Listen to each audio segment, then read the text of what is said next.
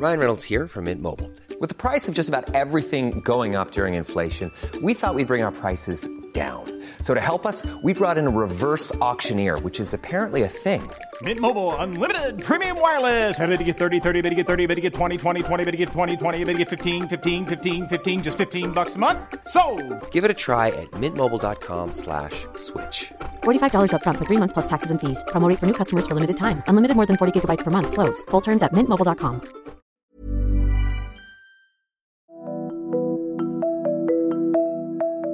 Hello and welcome to a special parliamentary recess episode of Commons People. I'm Arj Sin and I'm joined this week by Matt Hancock's former special advisor, Jamie Njoku Goodwin, who is also now the chief executive of UK Music. Hi, Jamie. Hi, Arj. Lovely to be here. I see you there in your UK Music office with vinyls behind you. I imagine it's quite different from the Department of Health. It is very different to the Department for Health, but it does seem very much like the Department for Culture. Yeah, indeed, which you did spend a little bit of time at as well. But Jamie has come on the podcast to talk about a new UK music study, which encouragingly shows that representation of minorities has improved across the board in the music industry. But it also warns that this is concentrated at younger and more junior levels, with diversity stalling at senior and mid-management. It's perhaps a familiar story for Westminster watchers, and we're going to explore whether any lessons can be learned for improving diversity in Parliament and government, and touch on some of the political debates around the issue. We also can't let this chat pass without discussing Jamie's experience at the side of Health Secretary Matt Hancock as the government tried to grip coronavirus over the spring. But first off, Jamie, can you tell us what's in the report, first of all? Of course. So I'd start by saying, I think throughout history, civilizations are always defined by their culture, and the music industry has always sort of told Britain's story in a way. And so as an industry, we've always been very clear that if we're going to be representing modern Britain, then we also need to be reflecting modern Britain and telling that story of the country we are today. So as an industry, diversity is vitally important for us. And to that end, we've put it front and centre of our agenda. So every 2 years, we conduct a workforce diversity survey. And we've got the latest data from this year's survey today. And as you say, it is there's lots of positives in it. There's a huge increase in the numbers of women and people from ethnic minorities working in the industry, which is obviously a good thing. But one of the things that we've picked up on is that people from diverse backgrounds are still broadly overrepresented at lower career levels and underrepresented at more senior levels. So the task for the music industry now is to essentially make sure the positive figures we're seeing and the positive movements we're seeing in terms of people joining the industry from different backgrounds bears up when we get to senior levels, and we're making sure that the whole industry is looking like the population as a large. So to that end, we've developed a 10-point plan. So it's a bold report and a bold plan, but also one that I think is applicable to industries, not just the music industry, but industries kind of across the economy, across society, and also, as I'm sure we'll come on to in a moment, Westminster and politics, because the symptoms are often the same across different industries, and so the cure can sometimes be quite similar too. Yeah, that's exactly what we will do. We will discuss some of those recommendations in the 10-point plan, because they have definite read across to Westminster, and this is, after all, a politics podcast. But on that note, staying on music, but also politics, the report sort of focuses on racial and gender diversity, but the pandemic has sparked some discussion around what is happening to different classes and how the pandemic is affecting different classes. And the Chancellor, Rishi Sunak, obviously got in some hot water after suggesting that musicians who can't work due to the restrictions can maybe retrain in other fields. Now, I know he disputes the way the interview was framed, but we've been left with the impression, and a lot of musicians have been left with the impression, that that's what he was suggesting. What did you make of that, and what sort of message do you think that sent? So it was interesting. I when I first saw that report, I felt like I was back in my previous job, where there'd been a slight misquotation of what someone had said, and I was going to be spending my entire afternoon trying to convince people that actually, no, he hadn't said this, he said this. I think with these things, often people get hent up on what the interpretation was, and they don't really judge people on what the actual results and delivery are. I thought when I looked at the transcript of that interview, again, the point Rishi Sunak was trying to make, in my opinion, was that there's huge change going on, and he was trying to level with people that not every single job was going to be safe. But ironically, actually, the example he used was the arts industry and the music industry and the theatre industry, whereby they are going under huge radical changes to make sure they can still be doing what they want to be doing what they love doing. So when he said people need to adapt to the new normal, the example he actually used was theatre and music lessons. And music is a great example whereby you've had artists who have adapted the way they have worked and adapted the way they would have previously approached their jobs to still do what they love doing and do so well, but do it in a different way, whether that's looking at doing things online, looking at new ways of reaching new audiences, looking at new ways they can be doing things in a COVID secure way. I don't think that, I'm fairly sure the government policy is not that musicians should have to retrain. Again, and I spent my fair bit of time when I worked in government getting in debates about what something meant and whether it was interpreted the proper way. I always quite like to focus on what people do rather than what they say or what they suggest.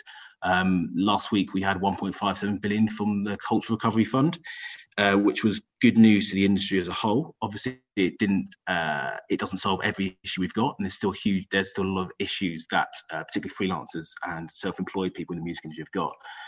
Our exposure to that, so you're aware, is the fact that 72% of the music industry is made up of freelancers and self-employed. So the struggles that people who are self-employed and freelancing are facing across the economy, and it isn't just a music industry issue, it's across the economy. The music industry is particularly exposed to that because of how dependent we are on the self-employed and on freelancers. Yeah.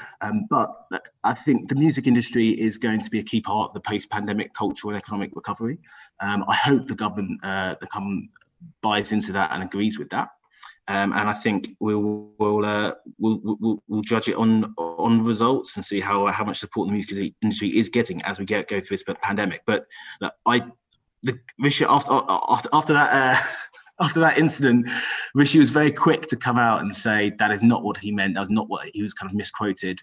And the fact that the government was so clear and quick to rebut that and make clear that was not at all what was intended or suggested is very encouraging. Yeah, I guess at the heart of that, though, was that this idea that the music industry isn't getting enough support, and the Chancellor was pointing towards retraining schemes while having that discussion. Is there anything, just quickly, you'd specifically want to see that the government isn't doing at the moment to help the music industry? Of course. So the challenges the music industry faces are short-term rather than long-term, actually. So there are many industries that will not be the same post-pandemic, that they won't just bounce back. There's been fundamental disruptive changes that this pandemic has engendered that many industries are going to be struggling with.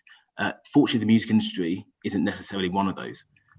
Post-pandemic, there's a lot of promise, there's a lot of potential, and there's a lot of future for the music industry once you get through this pandemic. The challenge the industry faces now is a short-term one. It's how do we get through to the other side of the pandemic when we can start delivering for Britain again? I mean, we're a £5.2 billion industry. We support 190,000 jobs, £2.8 billion worth of exports. Once this pandemic is over, there's no reason that we can't start doing that once again. But the job for government is to make sure that to make sure that cultural infrastructure, but also the people that are working in our cultural and creative industries are there to be able to generate that economic revenue for the UK when we do get to the end of this pandemic. So it's difficult. It's a pandemic, so we completely appreciate this isn't normal times, but making sure that the government as a whole is supporting the industry, making sure they're supporting both the cultural infrastructure and the people that work in it is vital. Right. So do you think the freelance grants go far enough at the moment, or do you want to see it continuing at that level for a while? I think the issue that people face in the music sector in particular is it isn't just a question of people who have been told they can't work and are being supported, or who can work and generate economic income. As an industry, people, and one of the things that's so wonderful about the music industry and musicians, they want to be working. This isn't just a job for people. It's not just kind of like putting food on the table. It's something people want to be doing. It's a livelihood. It's a way of life. And if there's a way for people working in the sector to be generating their own revenue, then they want to be doing it. They're not, as an industry, we're not just looking for a handout. We're not just looking for kind of like permanent subsidization. We just want to be able to provide for ourselves and generate our own economic income. The problems we're sometimes finding now as an industry is we're falling between the crack. because lots of, particularly venues, but lots of live acts are legally allowed to happen. Live events are legally allowed to happen, but with the social distancing that's required, it's not economically viable for them to take place at that level. And look, I come from the Department for Health. I completely get why it's important to be doing these things. As an industry, we want to be doing things in a safe way. We do not want to be sparking an increase of cases in any way, but we are finding ourselves falling between the cracks of being allowed to function, but not being able to function in a way that we can actually be generating our own income. So making sure that government is supporting us to either be able to generate our own economic income, or to be supported until we can, I think is the main ask for government from the industry. Okay, we should move on and talk about some aspects of this 10-point plan. One of the most striking conclusions of the report was that the music industry should drop the term BAME or BAME, Black and Minority Ethnic. Now, sorry to give you flashbacks of your time in government again, but your old boss, Matt Hancock, got in trouble over this when he was asked how many Black cabinet members there are at the height of the Black Lives Matter protests and named 3 Asians.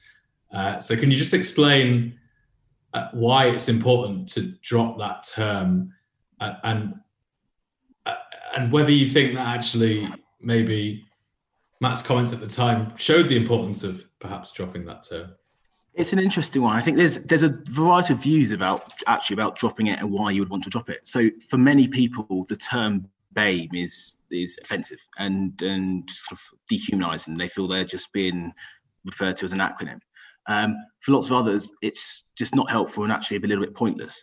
So the example I use is BAME will lump in a Black African, someone from Pakistan, and a white gypsy. There are huge different ethnic groups there, all who face different disparities, different challenges, and different historical experiences, but they find themselves being lumped into one specific category. And so actually being able to, rather than look at people who aren't white and assume they all have the same experiences, the same outcomes, and the same disparities, actually getting away from just lumping everyone into one tag and one category, making sure that you can actually really drill down and see where the disparities are, is actually helpful from a position of boosting diversity. In terms of when Matt was, I remember it well. We had a heated conversation at the time. There was a discussion about whether government was diverse enough, whether government was open to having people and was supportive of having people from a whole range of diverse backgrounds. And I think the example used was that as a party and as a government, having people like Priti Patel in cabinet, having people like, well, I can't remember if Sajid was, no, it was after Sajid had left, but people like Priti Patel, people like Rishi Sunak. I think often 20 years ago, people levelled the charge at the Conservative Party that it was a racist party.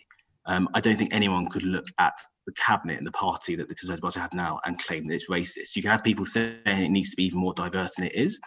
But the idea that as a party, the Conservative Party was not welcoming people from different backgrounds and was not a place where people from different diverse backgrounds could do well and could succeed, I think is obviously wrong. And I think that's the point Matt was making at the time. And I remember that at that time I was so angry with a number of prominent journalists trying to sort of say the government was essentially suggesting that the government was, if not racist, was not a place where people from different backgrounds and people from Black backgrounds could succeed. Doing a bit of a thought experiment, and for a week I boycotted speaking to anyone who wasn't Black from the lobby, and it was a very, very, very quiet week I had for me, because I think every sort of institution, every single, every occupation probably can be doing more when it comes to diversity. And the media has probably just got just as much to do as Parliament and politics does. But I think it's a lot of it is a case of being able to look at what we want to do, look at where the issues are, look at where the disparities are, and take it from there. So the question about, are there enough Black people in cabinet? Yeah. It's a fascinating one, because once you drill down into, are there enough Black people in cabinet? Now, that's a debate that 15 years ago, the premise of that would have been, there's racism, and the reason there aren't enough kind of Black people from a quote BAME background, is because of purely of racism. Now, get into a situation where you can get away from using that catch-all tag and actually start saying, actually, you've got lots of people from certain ethnic backgrounds, but not many people from another. What's the reason for that? What are the barriers that people from those backgrounds might be facing? So if you're Black African, you're much more likely to be better in education than if you're Black Caribbean. The disparity between those two is huge. Now, what's the reason for that? And again, I know something that your colleagues, I've both have done lots on previously. Yeah. Educational attainment of white working class boys is awful. And if you put that next to some people from ethnically diverse backgrounds, often, like personally, I'm probably, statistically, I'd prefer to be born a Black Nigerian in Britain than a white working class boy in terms of educational outcome. And so from that sense, I was probably quite fortunate. Once you and we should say you came from a working class background as well, right? Yeah. We should say that. So I found personally, and this is kind of going into political experience, one of the challenges I faced in terms of coming into, particularly into politics, but we're saying from the media and for the music industry, entry-level jobs are often based on experience, which often means you need to be doing unpaid internships.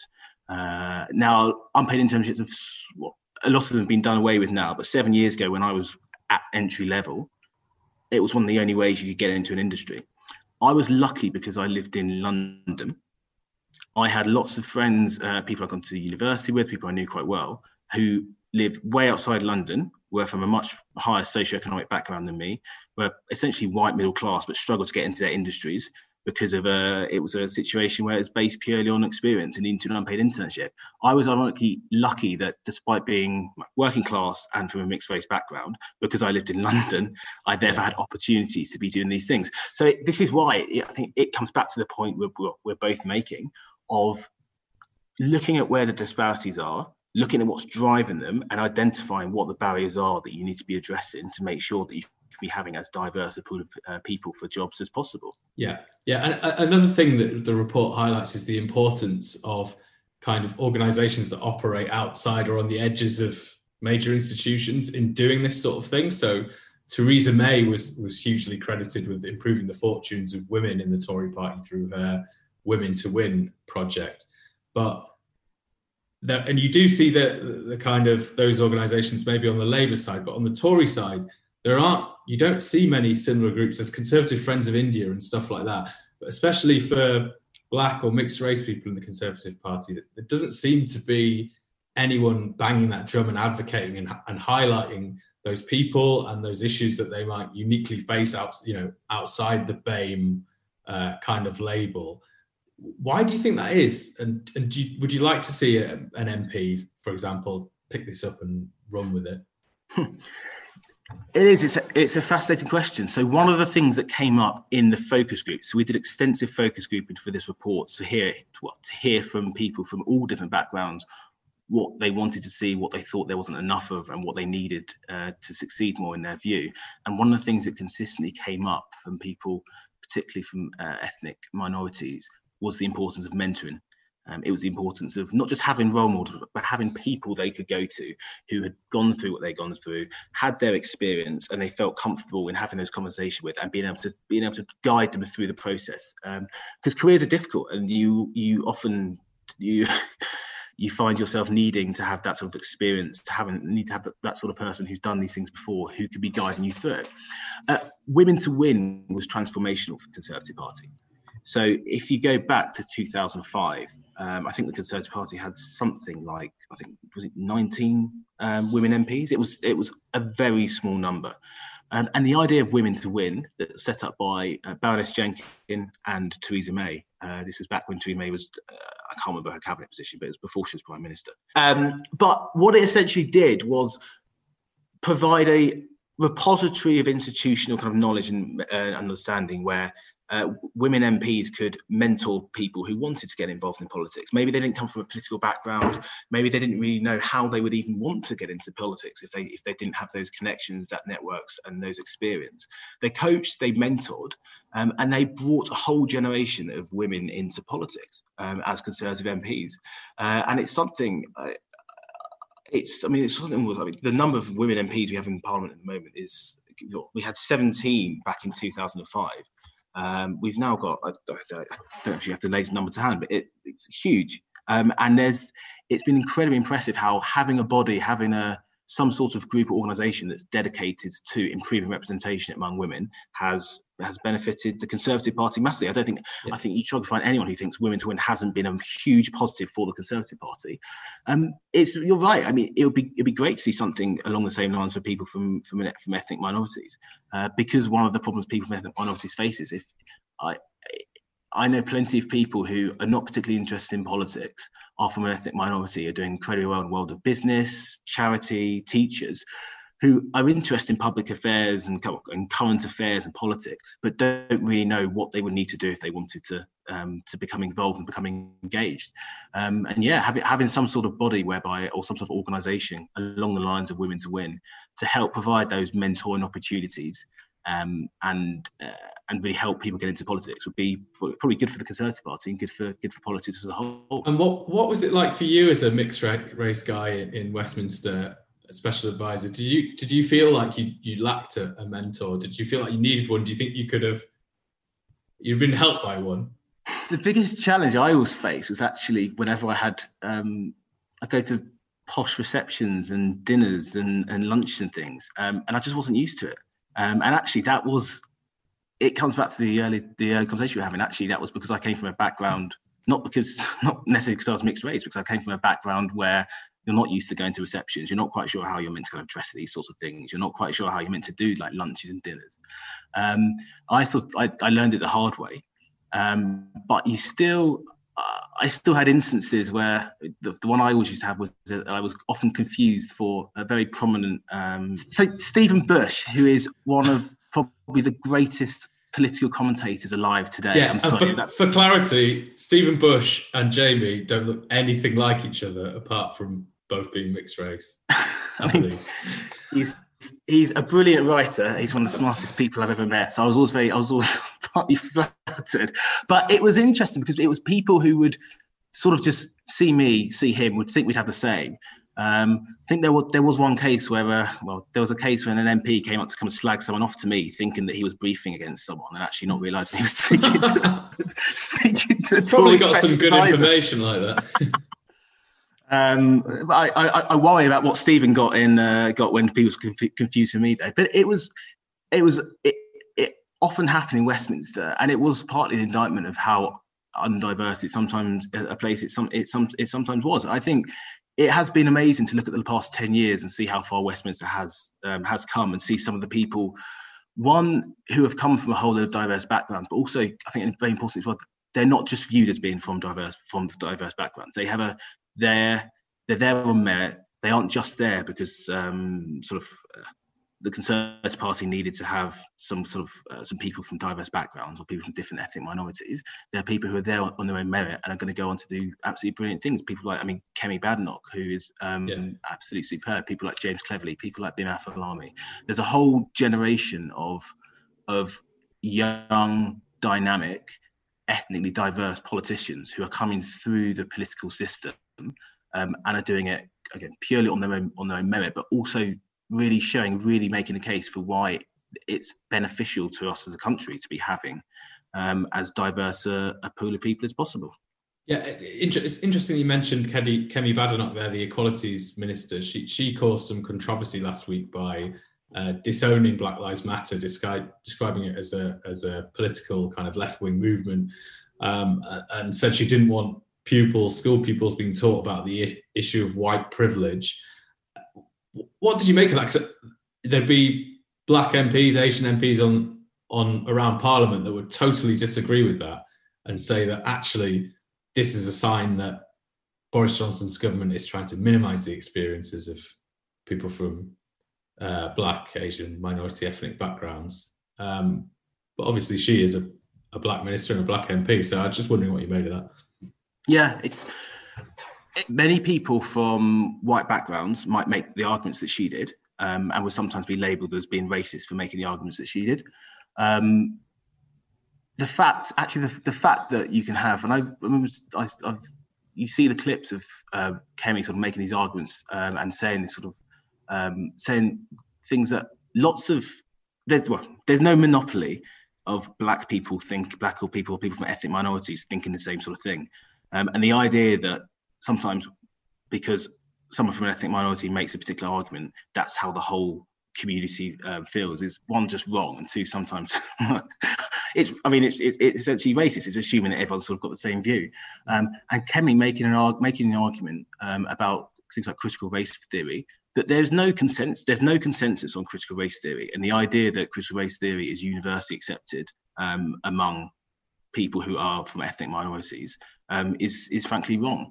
And the idea that, having Kemi being able to, and Kemi Badenoch making that argument in Parliament, and actually having this, it was almost an iconic image to me of having two leading politicians from ethnic minorities making an argument about how we should be handling diversity, what we should be doing on race issues and inclusion, was a testament to our politics of the current day, that we can, one, be comfortable as a society to be having these arguments, and there are strong views on both sides, and there are valid views on both sides. But the fact we're able to have these arguments, you can have these arguments out in the open, and you can reach a point where you can be arguing about how you best have a more diverse politics, and the way you get there is, I think it's good and it's positive, and it's a debate that we should be having. Yeah, it's interesting. What I found interesting there was, we sort of skirted around it, but generally speaking, Westminster is one of the whitest places in the country, right? Why do you think it is so bad? And do we need more targets? I know your report calls for targets in the music industry. It's a very different place, but Keir Starmer's opened the door, I think, to all BAME targets. Sorry to use that term, even though you don't want it to be used, but all BAME shortlist for the Labour Party. Do you think that sort of thing works? Could it work for the Tories? They come from a completely different ideology, I guess, Conservative Party, so maybe it doesn't fit. Yeah, so I'm fundamentally opposed to all ethnic or all I don't know what you even call it. You need to come up with a replacement if it's going to be scrapped, Jeremy. But having shortlists where you're just taking people from ethnic minorities, what's the premise for that? And this is where the issue of data comes in, has been so important. I think if Keir Starmer is saying we need to have shortlists that are just of people from ethnic backgrounds, what he's basically saying is that we think our local associations or our local COPs are all racist. And the only reason they're not picking people from different backgrounds is because they're always going to go for the white person. Now, I'm not an expert on the Labour Party. I'd never suggest that CLPs are racist before I knew which ones we were talking about. But it's fascinating. CCHQ actually looked into this about 5 years ago. They did a bit of a study where they wanted to try and find out what they needed to be doing to get more people from diverse backgrounds in as candidates. And so they looked at every stage of the recruitment process. Where are people getting through? Where are people falling down? And again, there's often the belief in Westminster that the people in Westminster are very sort of very open and kind of liberal and very accommodating. And sometimes when you get to associations, people in associations are the one who will be pushing back against this sort of stuff.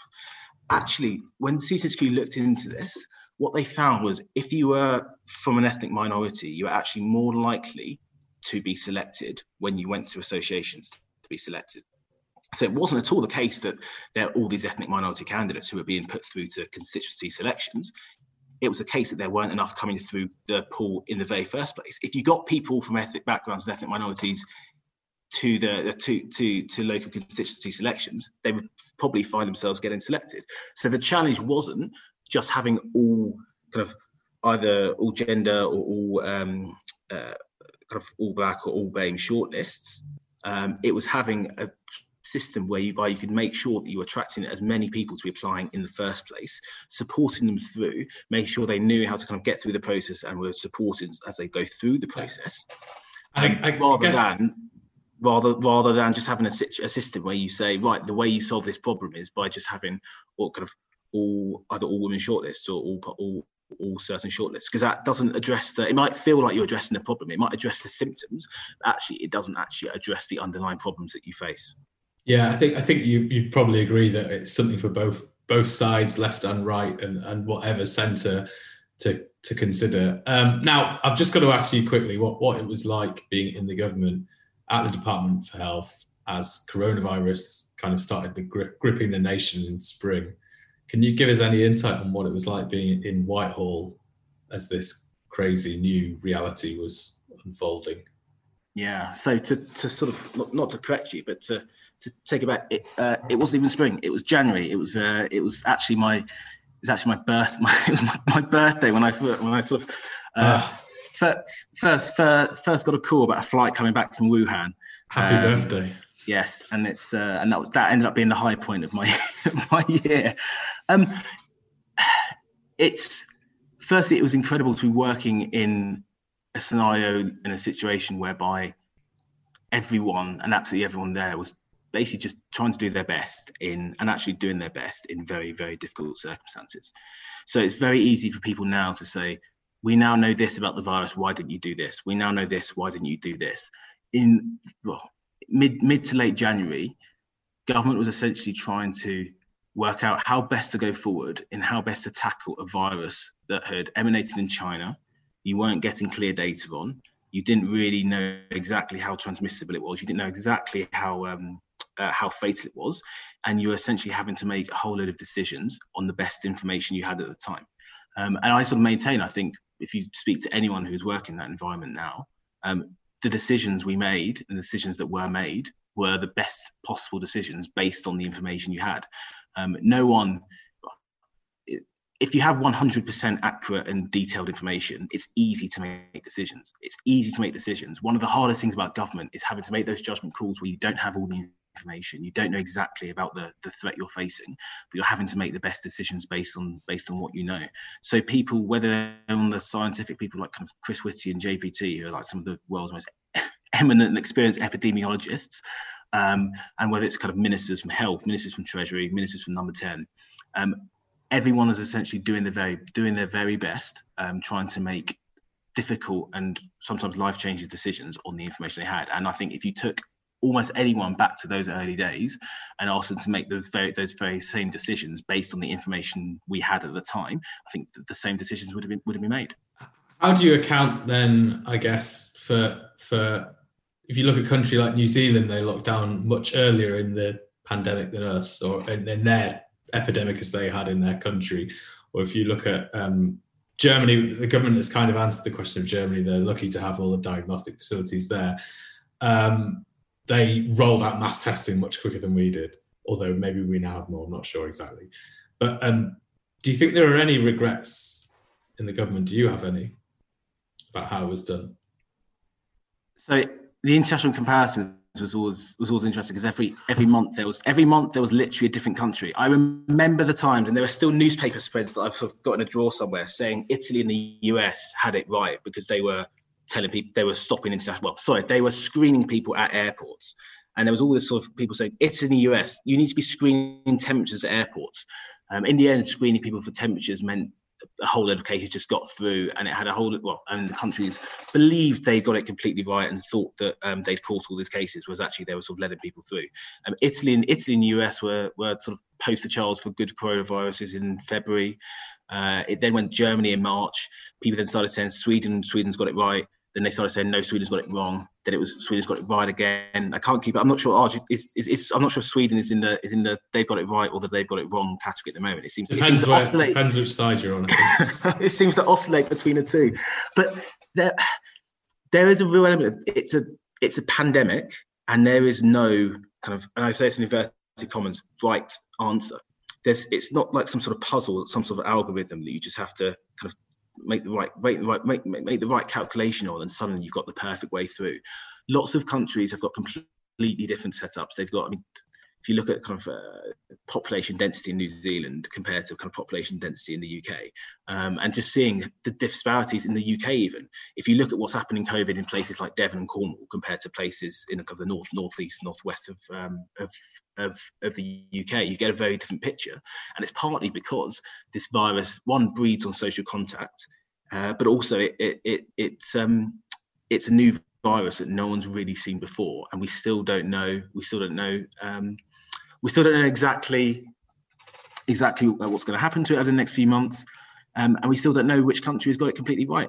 There's a whole strategy and a whole approach that sort of needs to be taken on these things, and it's difficult. I don't think anyone who'd been through the past 6 months or 9 months would say it's easy, because it's not. But there's a whole load of people in government who are doing the very best they can, and again, it's been an interesting experience. Yeah, just on that, you obviously, it's all still right there at the front of your mind. I guess it's hard not to be, even though you've moved on. You're at UK Music now.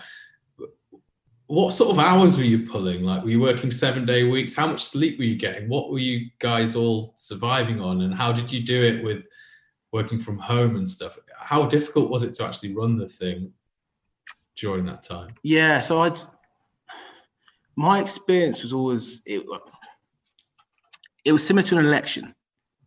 And elections are all consuming, and they don't stop. And there's always stuff happening. That's why I use that example. The thing about an election is you always know there's an end point. So in a general election, I've done 3 general elections now, and they are all consuming and they destroy you. But you know that on December the 13th or May the 6th, it's going to be over. The thing that has been so wearing for this pandemic is there's no end point. You don't really know when it's going to be over. I mean, my day would normally consist of getting up about 5:30 to sort of read press coverage, listening to the Today programme at 6 o'clock. Shouting at the radio. I thought you were going to say shouting at journalists. I'd never shout at journalists. I try to be as polite as possible. But yeah, and then sort of once you're into it, it's there. You're kind of like Today programme at 6. You then have a whole lot of calls and things with people. But I mean, by the time you get into the office at sort of 9, 8, 9, you've been working for 3 hours already, and that goes right through until sometimes 1, 2 in the morning. The explosion of digital media, while has been wonderful for some, has not been wonderful for government special advisors, because the old days where your life was evening news bulletins and the newspapers would probably be a lot easier, whereas now you've got morning emails kind of landing at 7 o'clock in the morning, where you need to be speaking to people over kind of WhatsApp and calls, sometimes until 3 o'clock in the morning, and then again up at 5:30 again to do the morning broadcast, the morning headlines. Yeah. So it was intensive, but I think lots of people found this. Lots of people were coming for criticism, and lots of people kind of get a lot of stick. But people working in government, they're doing it because they believe in public service, but also they want to do the very best they can.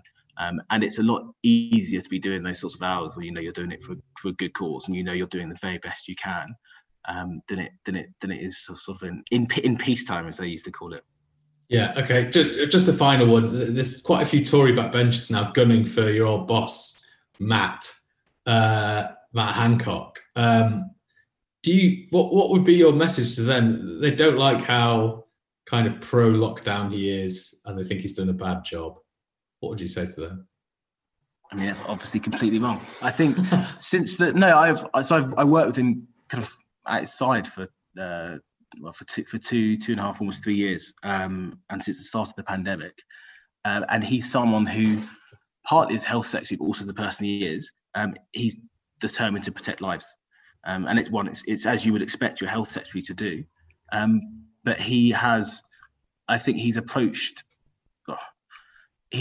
this pandemic as you should want your health secretary to be doing. And in particular, the thing that always impressed me, I mean, sometimes made it difficult for me, but it always really impressed me. He ran towards the danger, so to speak. Sometimes, especially when you're in a pandemic and you're health secretary, you're not always dealing with everything that's going right. I mean, by definition, if you're the health secretary in a pandemic, lots of things are going wrong, lots of things need fixing. And it's very easy sometimes for politicians to sort of wash their hands of responsibility or say, this isn't me. But he always ran towards danger. He'd look at things like testing, and other politicians may have said, actually, this isn't really, I could kind of palm this on someone else or say this to someone else. He essentially said, no, I think it's important that for the country, we have mass testing capacity. And I know we're only testing 4,000 people, doing 4,000 tests a day at the moment, but I think we need to get that up much higher. I'm going to set a target of 100,000 tests, and we're going to deliver that in a month. And he came in for so much stick during that. People saying it's an arbitrary target. People saying, why have you made that? It's just complete nonsense.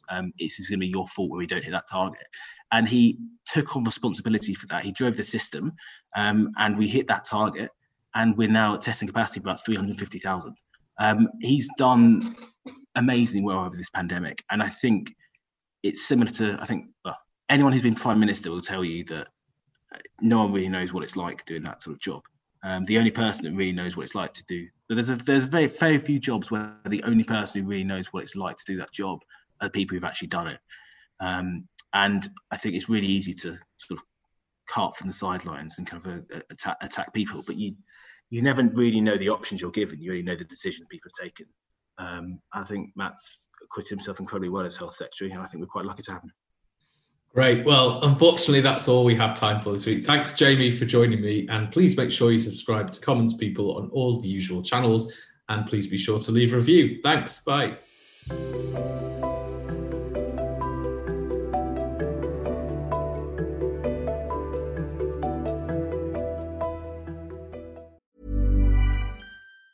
Hi, I'm Daniel, founder of Pretty Litter. Did you know cats tend to hide symptoms of sickness and pain? I learned this the hard way after losing my cat, Gingy. So I created Pretty Litter, a health monitoring litter that helps detect early signs of illness by changing colors, saving you money and potentially your cat's life. Pretty Litter is veterinarian developed, and it's the easiest way to keep tabs on your fur baby's health right at home. Go to prettylitter.com and use code ACAST for 20% off your first order and a free cat toy. Terms and conditions apply. See site for details.